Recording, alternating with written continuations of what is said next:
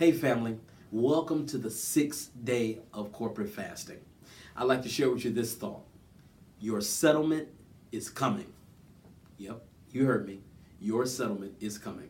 Listen to what the word of the Lord says in Psalm chapter 68, verse 6.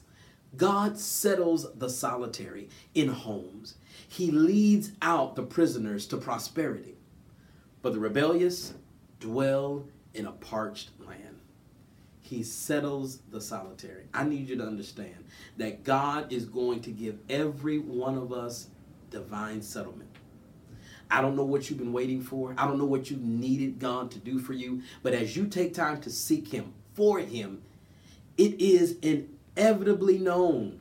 You got to know this, that He's going to settle you. He's going to put you exactly where He wants you to be. You don't have to pray for it. You don't have to ask for it. It's automatic.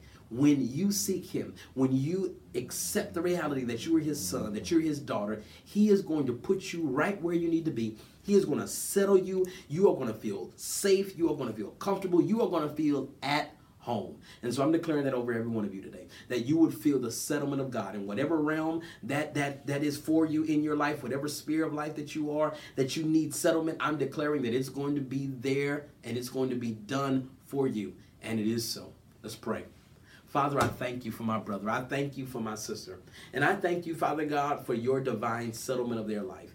In whatever realm they're being settled, whatever area of their life that settlement is coming to them, I declare it to be done for them, God. And on the other side of their settlement, I pray that you allow them the grace to testify and to give you all the glory, the honor, the praise. So bless us, settle us, keep us this day.